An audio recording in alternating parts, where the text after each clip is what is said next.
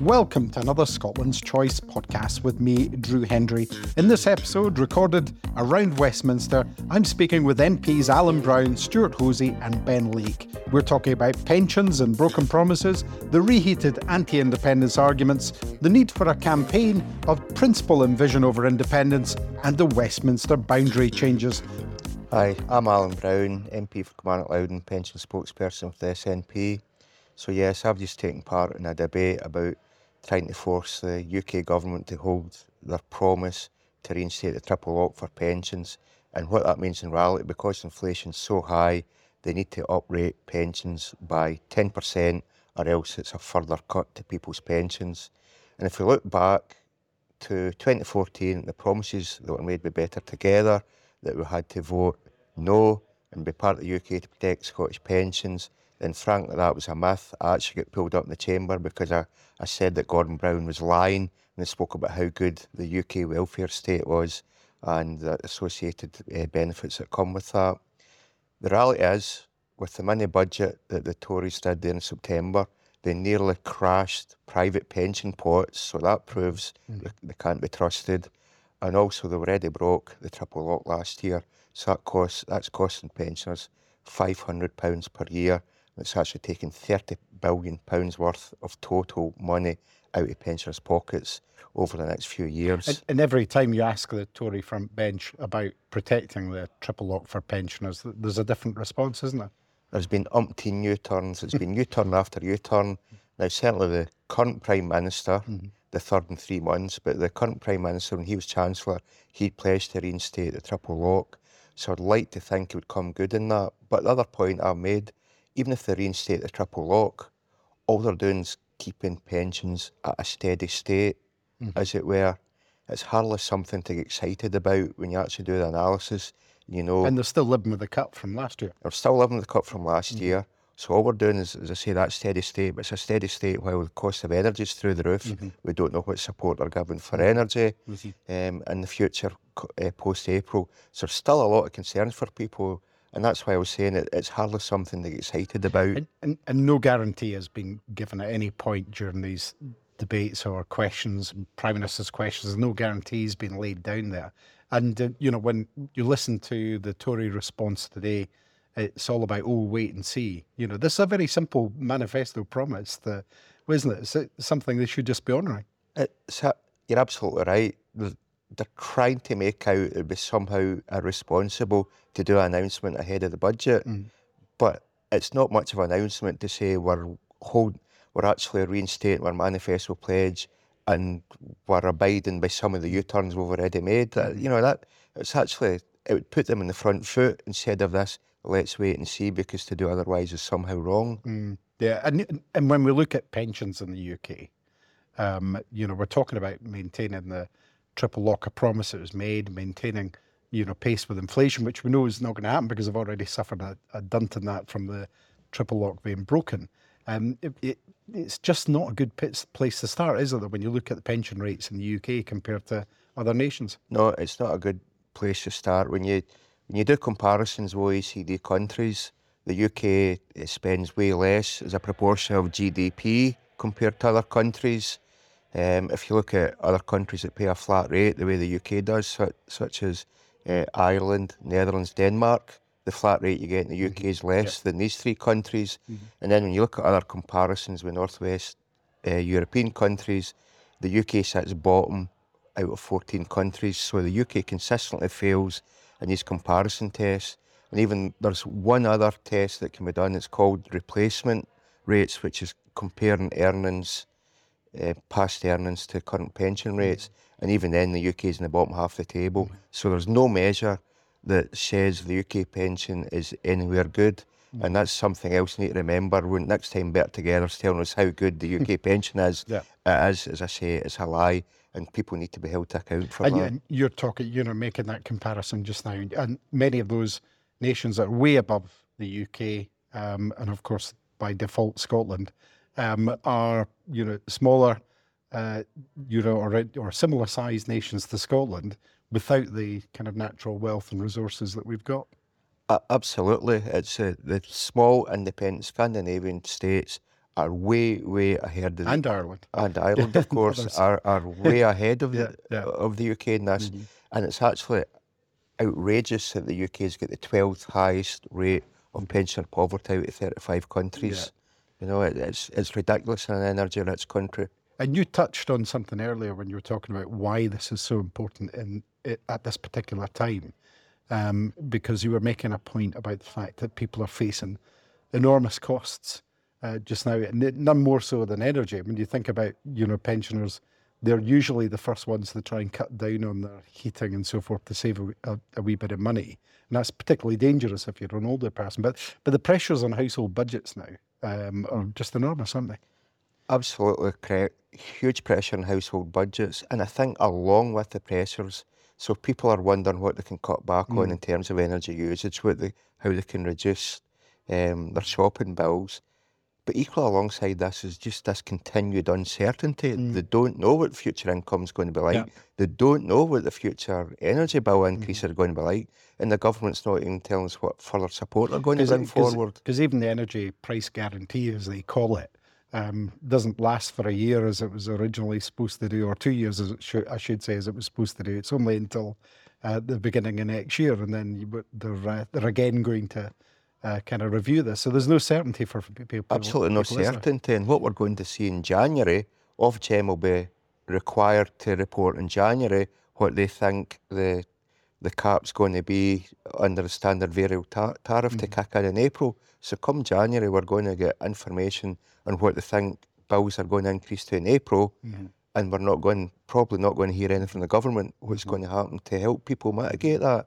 So post-Christmas, going to be real concerns for people. And average bills are, even with that temporary measure in place, are going to be much higher, aren't they?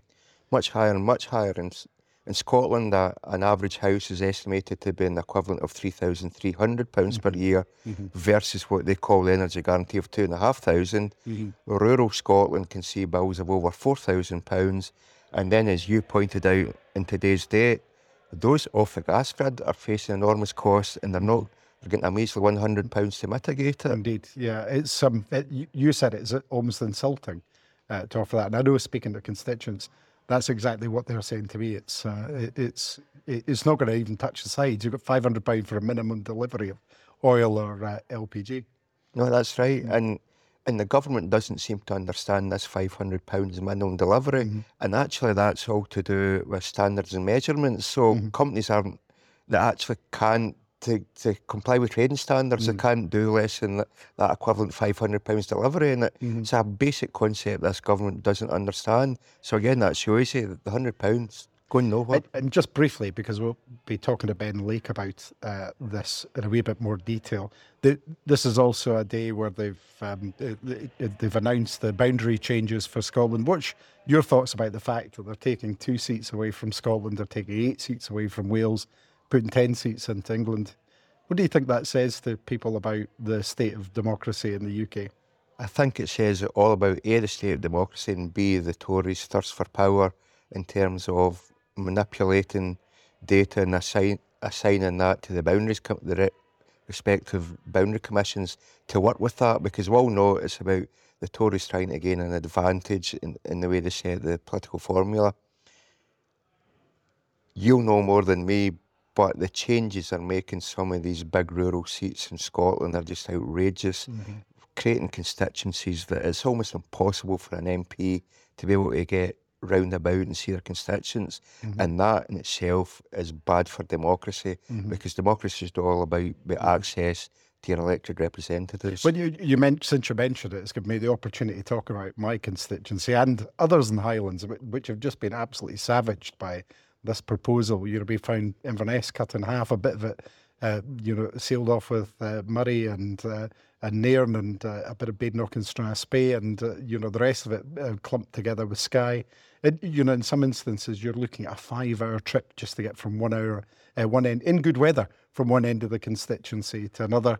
Inverness Airport, not in the Inverness constituency. It's just a nonsense. And it shows a kind of disrespect that I think underlines the cost of Westminster that we've got just now, because there is no attention to the detailed needs of people in the Highlands. There is no attention to What is the right way to set this up? This is purely a numbers exercise for this Parliament, isn't it? Absolutely, and creating the same number of voters per constituency actually is also illogical. As you rightly say, there's a kind of needs basis. It's all about these voters being able to get contact and representation. So if they're spread out over such a big area, it's bad for everything. It's bad for democracy. And this is a problem when you set these parameters at the Boundary Commission. Everything's a numbers game, and logic goes out the window. Community connectivity goes out the window, and historic community ties get thrown out the window because it's all about some accounting formula, and that is no way to do democracy. And you have to say, to people, look at what Westminster is doing. Look, all of those things we've been talking about with, having to fight to protect the triple lock, what they've done with taking £20 a week away from people with universal credit, what they're not doing over the energy crisis, and what they're doing over the boundaries. You look at what they're doing to people, communities, families. This place is broken, and really it underlines a case that really to get the kind of representation, the kind of decisions that we need, the kind of society that we want to live in, we have to be an independent country. Absolutely. A normal independent country. A normal independent country that makes decisions for itself, on behalf of the people. And you know what? In a normal independent country, also if the government doesn't deliver on its pledges, the people and the voters can vote for a change of government. We don't ever get the chance to actually dictate what government we get at Westminster. So we're left with them making decisions. Yeah. Remind me how long it is since we voted for the Tories in Scotland to be in government. It's 1955. 1955. I think you have to be 89 years old to remember voting in that election. And even the thing is that Scotland voted for a Labour government during the Blair years, and we got a Labour government, but we only got a Labour government because England voted for Labour. The Scottish votes made no difference to the government we got. It just so happened that aligned with the way people in England were voting. So it's only by fluke or coincidence that we get a government to vote for at Westminster, and that's what we need to remember as well. And one other point I made in the debate is, for example, pension poverty. It's a lower rate in Scotland than it is in the rest of the UK, but that's a small measure. That's just us mitigating the effects of Westminster.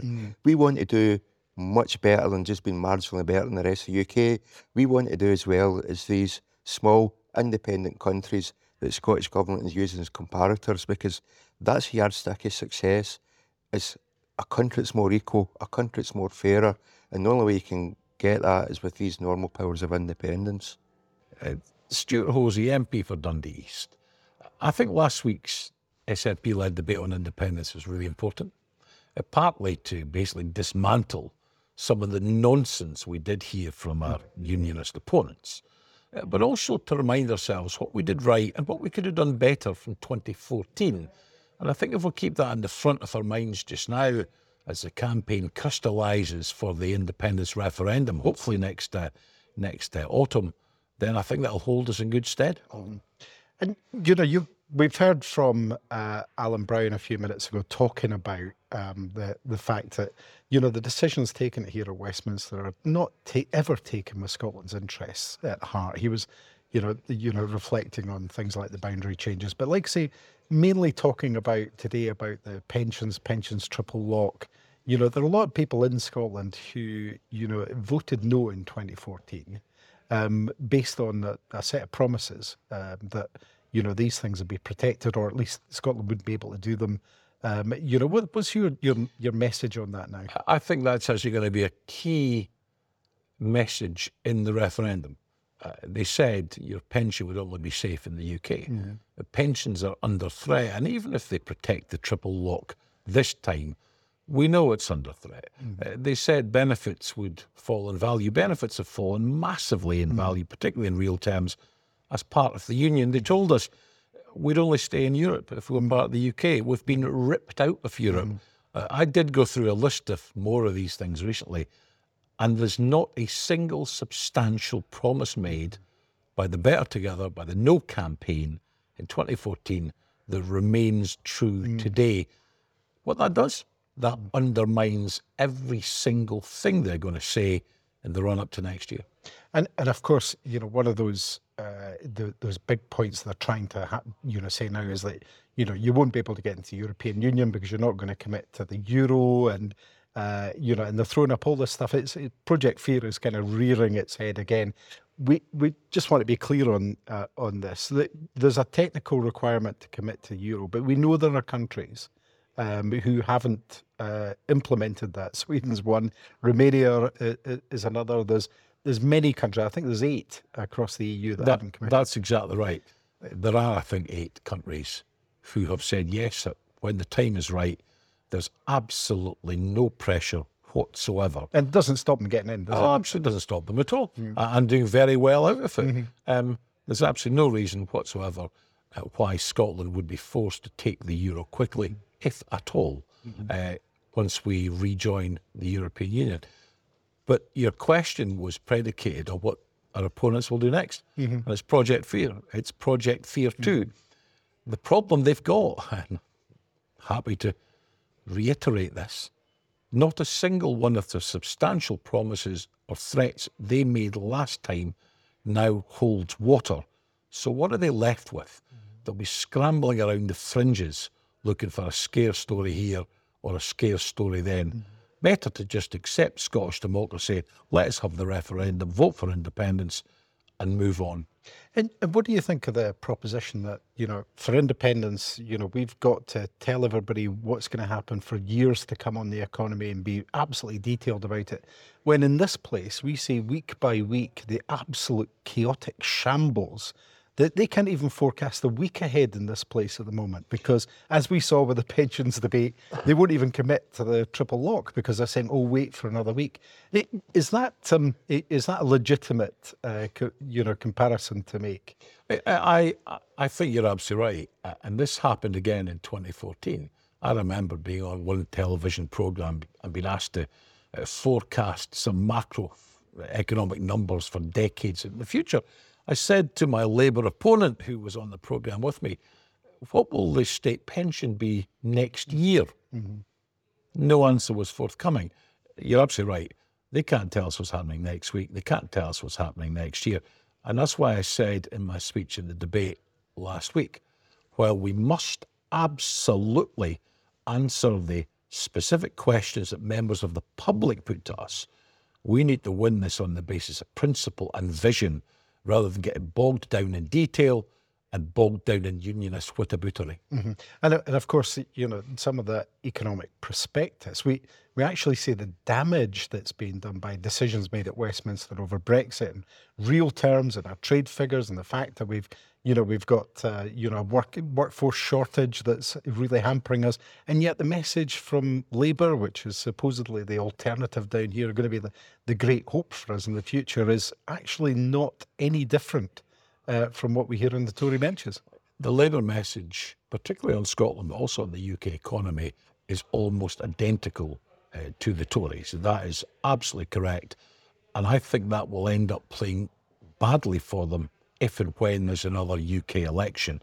Because, what's the difference between the real Tories and Tory light? So I think you're absolutely right about that. And we've seen comments on immigration. We've heard Keir Starmer saying that almost repeating the Gordon Brown trope about British jobs for British workers. I mean, he's more or less said that when he says we don't need to have any immigration to fill, or he's against the idea of filling, vacancies, for example, in NHS with people from elsewhere. I hope he doesn't believe that. I hope it's just something some daft focus group has said. But let me be blunt. A Labour anti-immigration mug, a Labour make Brexit work slogan, a Labour, de-staff the NHS by denying foreign people the right to work there. This is pretty bad stuff. It's rubbish politics. It's rubbish for healthcare. I think this is going to play really, really badly for them. And coming back to one other thing I touched on very briefly earlier, because I said we've been talking about this. We've had the Boundary Commission publish its latest proposals. We know these are more or less going to go through. There is a consultation, but it's not really going to affect much. And, when you look at some of these constituencies, particularly, and I've already, spoken a wee bit length about my own constituency and how the Highlands are being, gerrymandered and affected by this. But when you look at some of the sizes, they really don't take into account the needs of people in Scotland in terms of democratic representation, do they? Oh, it's an absolute joke. I mean, that kind of Western Highland seat is ridiculously big. The one which will take in Caithness and Sutherland, ridiculously big. Coming further south, the one that will gather huge bits in and around Murray, ridiculously big. The Argyll seat is, to use the old euphemism, probably the size of Belgium. It is just ridiculous. Even once you get close to the Central Belt, the old Angus seat is now North Tayside. It runs from the Aberdeenshire boundary down to Highland Perthshire. Some of this is absolutely crazy. There does come a time when the UK Parliament, when any Parliament needs to say, we need a critical mass of people from every part of the country. And therefore, if one or two seats are slightly smaller in population terms than some others, then that's just something the UK should suck up. Yeah, and we're just about to hear from Ben Lake. This isn't a uniquely Scottish problem. In fact, you could argue that Wales is being treated even more badly. But it's just that it's bad for democracy, as most things have been in recent years in this place, to see these kinds of decisions being taken just on numbers rather than the needs of the nations of the UK or indeed the communities within them. Yeah, I mean, look, if you're being cynical, this gives the Tories 10 more seats in England. It takes 2 away from Scotland. I mean, if I was being partisan, I don't think it's going to affect the SNP in terms of representation, but that's not the point. Wales loses 8 seats. There'll come a time when there'll barely be a Welsh voice in this UK Parliament. That isn't a union. It's not a union in any meaningful sense. And as I say, I think the UK need to say, okay, let's do our best to have equally sized constituencies, but let's recognise cultural and geographic difference. And if 1 or 2 seats are a wee bit smaller in population terms, it actually doesn't matter. But they're not going to do that. No, of course they're not. This is all about power for England and power for the Tory party. Well, I'm Ben Lake and I represent Ceredigion in its current form, and one of the big consequences of the boundary reform for us, it means that Ceredigion enlarges quite a bit. It gains around 20,000 people in terms of electorate, and in terms of its length, it adds about 25, 30 miles, making the overall constituency about 90 odd miles from one end to the other. So my impressions really is that this is the move to a universal sort of single UK-wide electoral quota is disastrous for the nations of the UK. It's not taking into account the specific aspects of constituencies like yours, or indeed mine, where we've seen Highland just chopped to bits, and the Highlands are just all over the place in terms of it. But it must be a very similar experience for people in your constituency. It's chaos, absolute chaos. It was difficult enough anyway, with 40 MPs to ensure that all the constituencies abided by some form of sort of recognised community basis. But reducing it down to 32 means that you are making new seats that have, have communities that have nothing in common with each other. Take mine, for example. The communities down in Fishguard in Pembrokeshire would be in the same seat as communities in Aberystwyth in the north. They've never really had anything in common. Seldom would people from Aberystwyth go to Fishguard and vice versa, because the road infrastructure is just non-existent, really. So you're forcing now electoral members of Parliament from Wales to try and juggle these hats, crossing different local authority boundaries, health boards, police forces in some examples. It's just chaos. And on top of that, as you know, Drew, the rurality element. They've decided in this new act to just concentrate on the electoral quota, not taking into any account the specifics of the areas, especially how the added challenges you have in a rural area.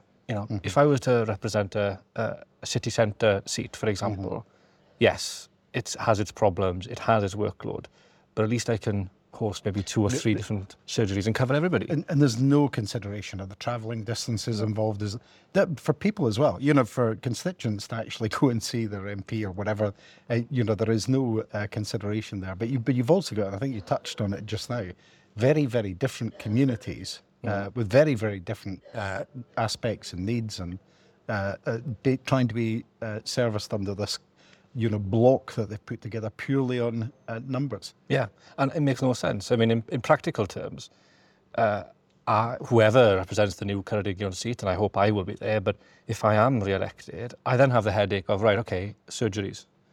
Because already we can't really go lower than about 3 or 4 different locations for surgeries.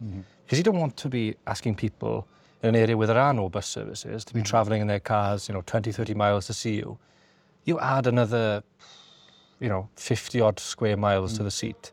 You're going to have to think about not only more surgeries, but also 2 offices. Because practically speaking, you can't have your staff travelling, dozens of miles every day just to kind of go back and forth. So there'll be no consideration of that, of course, in the public discourse. When it comes out to office costs, I think rural MPs are going to be punished because they'll be trying to cater for a service.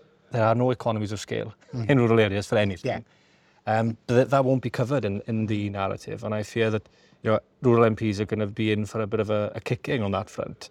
Now you were on the committees as this went through Parliament on there. Are you concerned from a perspective of it's already quite difficult to make sure Wales's voice, and we experience it here with Scotland's voice being heard in Westminster. Are you concerned with that reduction in MPs and the increase in English MPs, that voice is going to be further diminished? I do. And I think more than just the reduction in Welsh MPs, I think what we're seeing now is a solidification of the kind of London-centric model for the economy that the UK government has basically propagated for dozens, if not hundreds of years now. And it's a vicious cycle, because now what they say is wherever has the greatest population growth, in future reviews we'll also see an uplift to their numbers. So there's a lovely saying in Welsh, your pant at head do, the water flows down the hill.